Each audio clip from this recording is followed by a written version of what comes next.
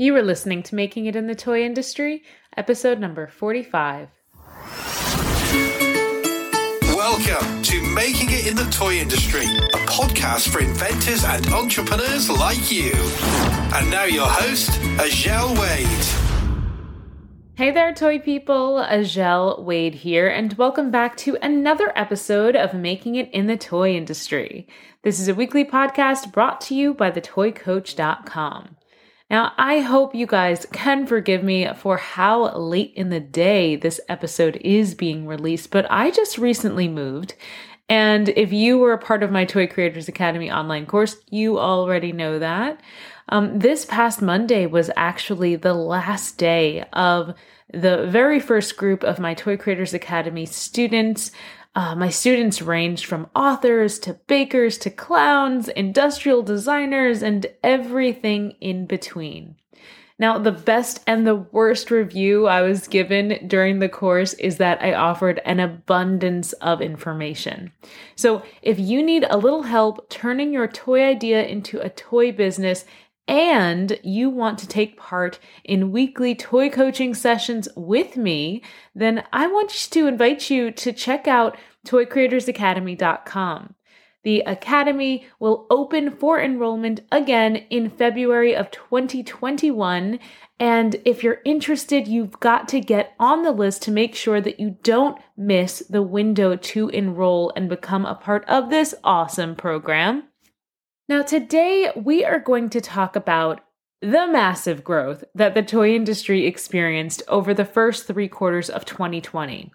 For an industry that normally just grows 1% year over year, 2020 blew everybody away when the NPD Group reported a 19.1% sales growth in the first 3 quarters of the year. That means from January to the end of September.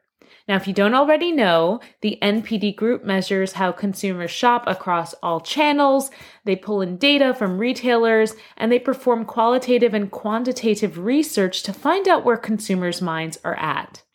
Now, many toy companies use the NPD Group as a resource to pull customer data and understand the trends in spending and consumer behavior. Now, what got me really excited about the report released stating the 19.1% growth is this. It proved that consumers still value and need the toys that we are making to sell to them. One of the old mantras my friends and I used to say to each other, and similarly you'll hear this in the toy industry, is that kids are getting older younger and adults are staying younger longer. And that concept has pushed so many toy people and toy companies to focus on extreme product categories, either very young, for instance, preschool age, or then they push into collector territory and focus on more adults. Now, the whole time, we've thought in this industry that kids just don't want toys anymore, that it's just not an industry you can expect growth in, and if anything, traditional toys were phasing out. Kids have got their tablets, their TV, their video games, and that's what they want. But now, when everyone's been stuck at home, when schools are closed, when games are canceled, what are families turning to? Toys and games, my friend. They're turning to toys and games. So that got me thinking. And my thinking got me researching. And I've concluded that the issue isn't with our ITM. And if you're inside my Toy Creators Academy group, you know that means our ideal target market. So our problem isn't that our ITM is aging out of our toys. It's that we're not meeting them where they're at. And we're not communicating messaging that's connecting to them to encourage the sale of our toys. So that's what we're going to dive into today. And we're going to start with a look at the toy industry, how it's grown and changed since COVID-19. I think that's a great overview to give before I get into the rest of the episode. And then we'll go into the top toy categories and just highlight what those were during this pandemic and why they emerged. And then we'll get into what we'll expect for the holiday season, based on NPD consumer reports for industries as a whole. And finally, and you have to stick around because this is my favorite part, we're going to get into my idea for what we can do to hang on to this growth we're seeing in the toy industry. And that idea is fueled by some really interesting non-toy research. You know how I love my non-toy research to influence the toy industry, so trust me, this is going to be good. Now, let's start out. How has the toy industry evolved since COVID-19? Let's start from the beginning and go all the way back to March, toy people. So when the COVID-19 pandemic essentially shut down the US in March, families found themselves at home with either very little or nothing to do. By the end of April, the toy industry reported a dollar sales increase of $2.56 million, which was a 7.6% increase over the same time period last year. And already unheard of. Now, many people attributed that to two things. So most obviously, first, that schools were closed. And the second was Easter. Easter being earlier this year pushed the sales up earlier in that quarter. Now, it was at the end of April that everyone knew that the driving categories in this pandemic were going to be games and puzzles, which were growing at 55%, outdoor and sports toys, which were growing at 22%, building sets, which sales were growing at 20%, and then arts and crafts, my fave, which was growing at 13%. Now, within that overall 7.6% growth for the toy industry, the biggest sales drivers were actually movie properties. And it was here that we got our first taste for how important content would be in 2020. Because properties like Disney's Frozen, Star Wars, Toy Story, and Pokemon, all which had movie releases in 2019, were leaders in overall industry growth. Once July hit, the percentage increase of toy industry sales went to double digits, an unheard of level of growth for an industry that usually just lifts 1%.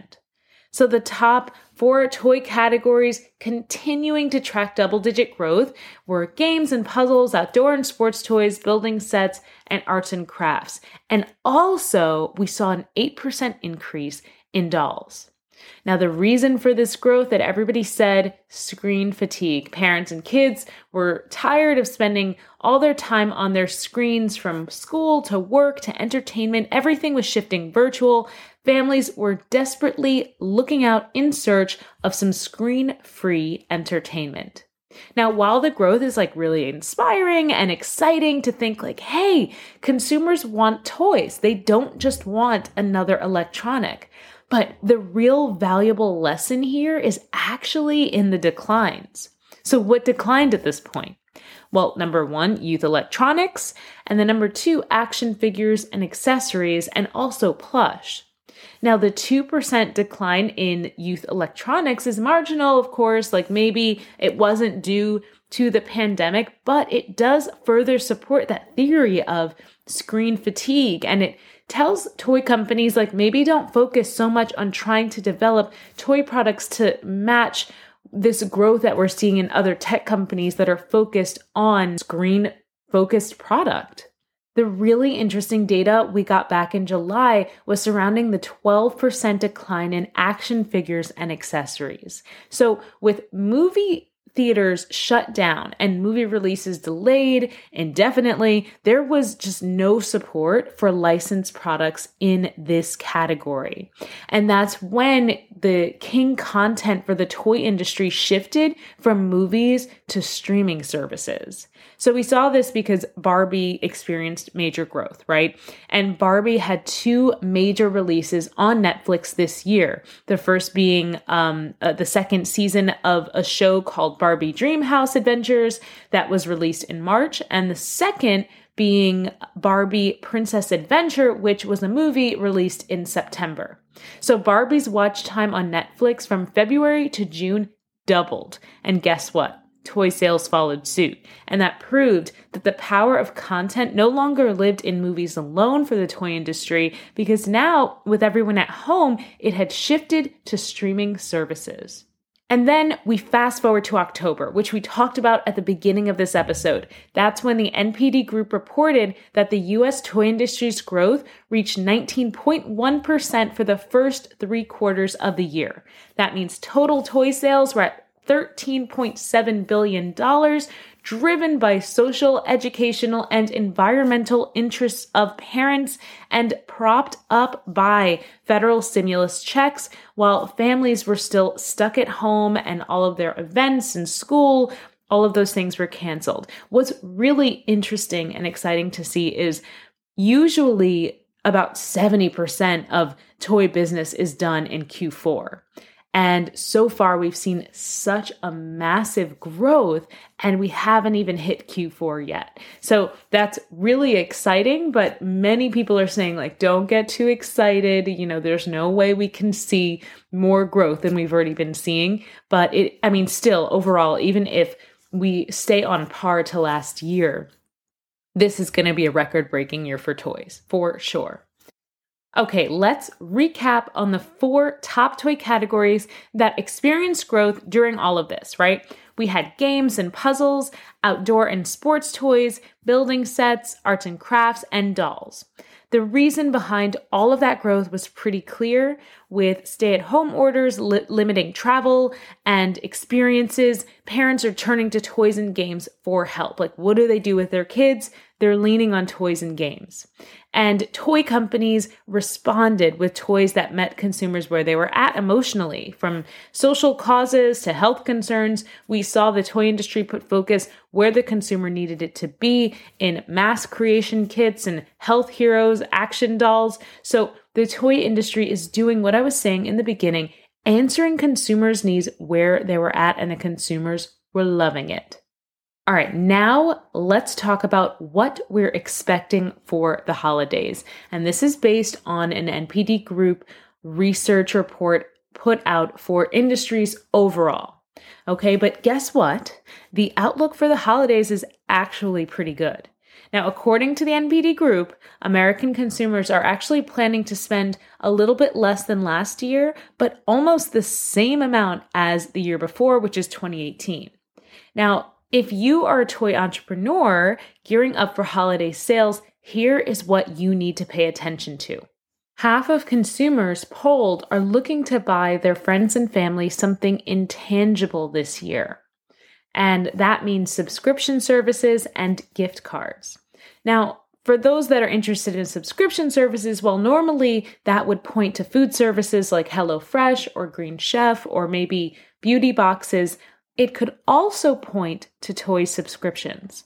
So if you have a subscription service worked into your toy line, make sure you're advertising it as a valuable Christmas option because it appears that gifting experiences is what consumers are looking for, and we want to meet them where they're at and with what they need. The rest of consumers that still want to purchase a specific product are going to be heavily influenced by free shipping. So make sure that you have a plan to offer free shipping this holiday season. Now, another really interesting data point and prediction from the NPD Group is that there will be a big financial loss of impulse shopping due to less store traffic. And impulse shopping is huge business. But I do want to say here, if you have an online store, I actually see this as a big opportunity to recoup some of that impulse store shopping money into impulse online shopping. So how do you do that? Well, you're going to do that with an upsell. Many online store platforms like Shopify or WooCommerce have upsell add-ons that you can purchase to add to your store. And what these upsell add-ons do is when a customer puts a product in their cart and proceeds to checkout, a dialog box pops up and says, hey, customers who bought what you have in your cart also loved this. Or it might say, would you like to add this bonus item at a discounted price? And the best ones have a little timer that says, you've got 2 minutes to take advantage of this one-time deal. And boom, you've got impulse shopping online. Okay, so the benefit of this is obviously an increase of sales in your online store, and potentially you're recouping the predicted loss of impulse sales industry-wide from regular, retail stores. But I also want you to see the long-term value.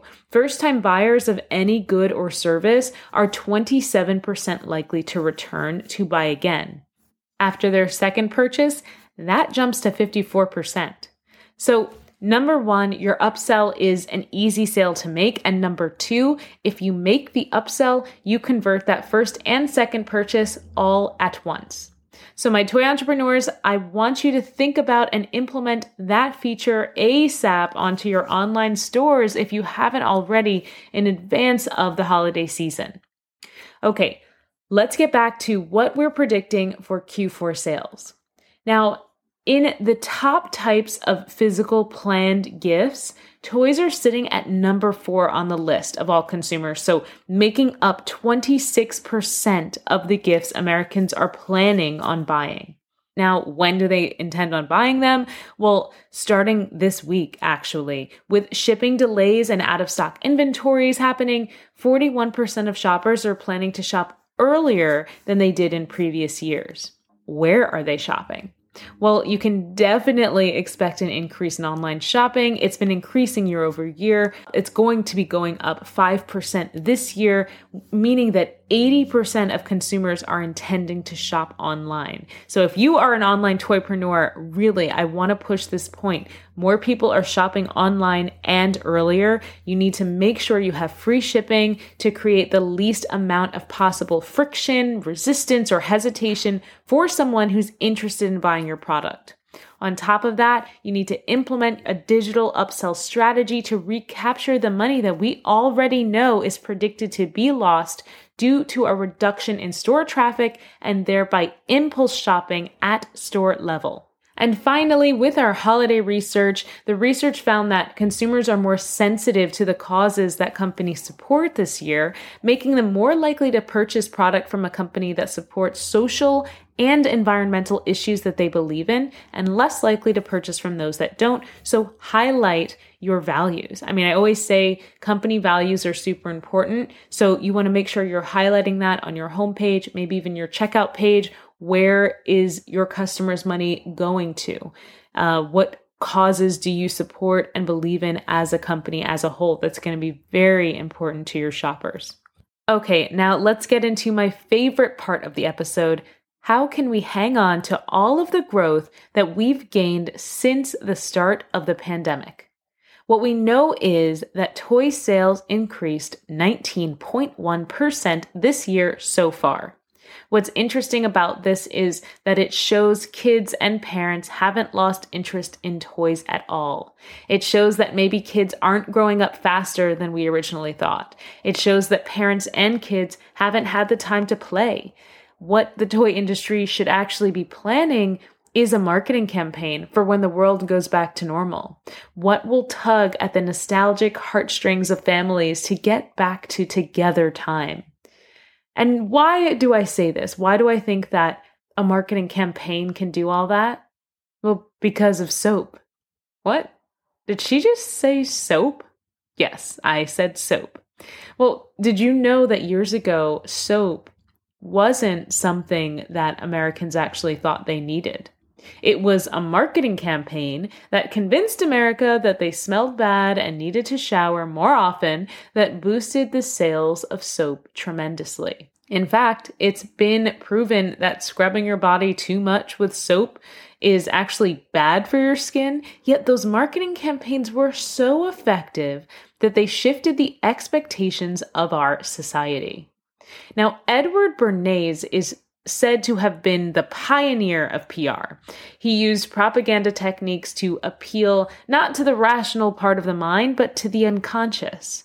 He used his techniques to convince even kids that bathing could be fun, and he did so by sponsoring soap sculpture competitions and floating contests to prove that ivory bars were more buoyant than their competitors' soap products. So all this research got me thinking that the problem isn't our consumers. It might be our marketing. You know, we're so busy showing the features of our toy products in commercials or with YouTubers. Like, look, she comes with 50 pieces, or he dances, or watch how this lights up when you wave your hand in front of it. what we're really not promoting are the benefits. And the benefits are what sells in every other industry. And the benefits are what's going to connect with parents. So what if the toy industry did the same? What if toy companies made a huge marketing campaign effort aimed at shifting the expectations of our society and highlighting the emotional and familial benefits of our toys? We would do this so that when the world reopens and the window of time we have to play gets narrower and narrower, that we've sent out and ingrained a message of the value of family time and playtime. So travel with me into the future, okay? 1 year from now, toy company sales are back to growing 1% year over year, or maybe even negative if we're going back to normal. Jobs are stagnant. Innovation is a luxury. No one is playing with toys unless pushed by movies or TV, and kids are said to be growing up faster, but really, they're just playing with screens. And parents are okay with all of it because they only see their kids in the evening after a long, stressful day at work, and they just need a little peace. Things go back to normal, and we let our industry fade in importance.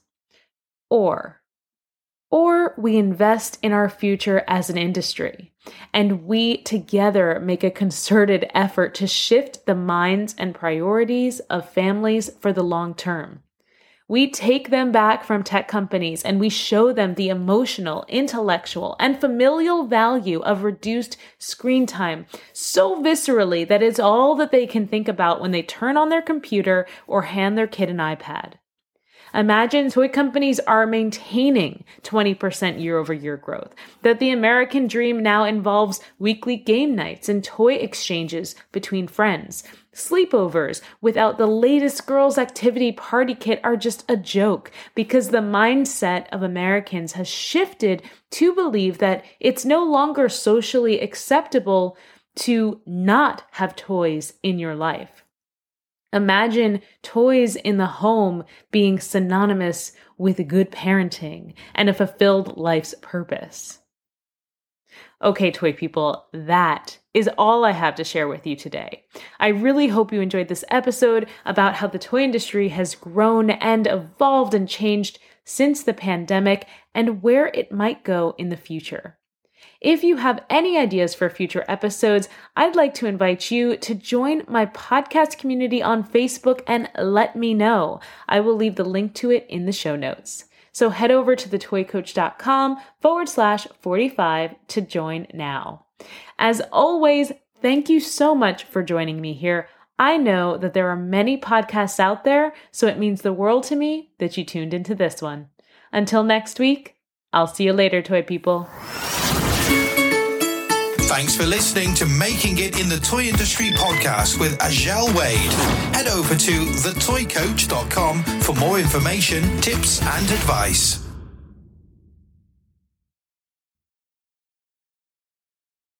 Hey, are you an aspiring toy inventor or toy entrepreneur? Then you should check out Toy Creators Academy, the first of its kind online program designed to help you develop and pitch your toy ideas. Head over to toycreatorsacademy.com to learn more.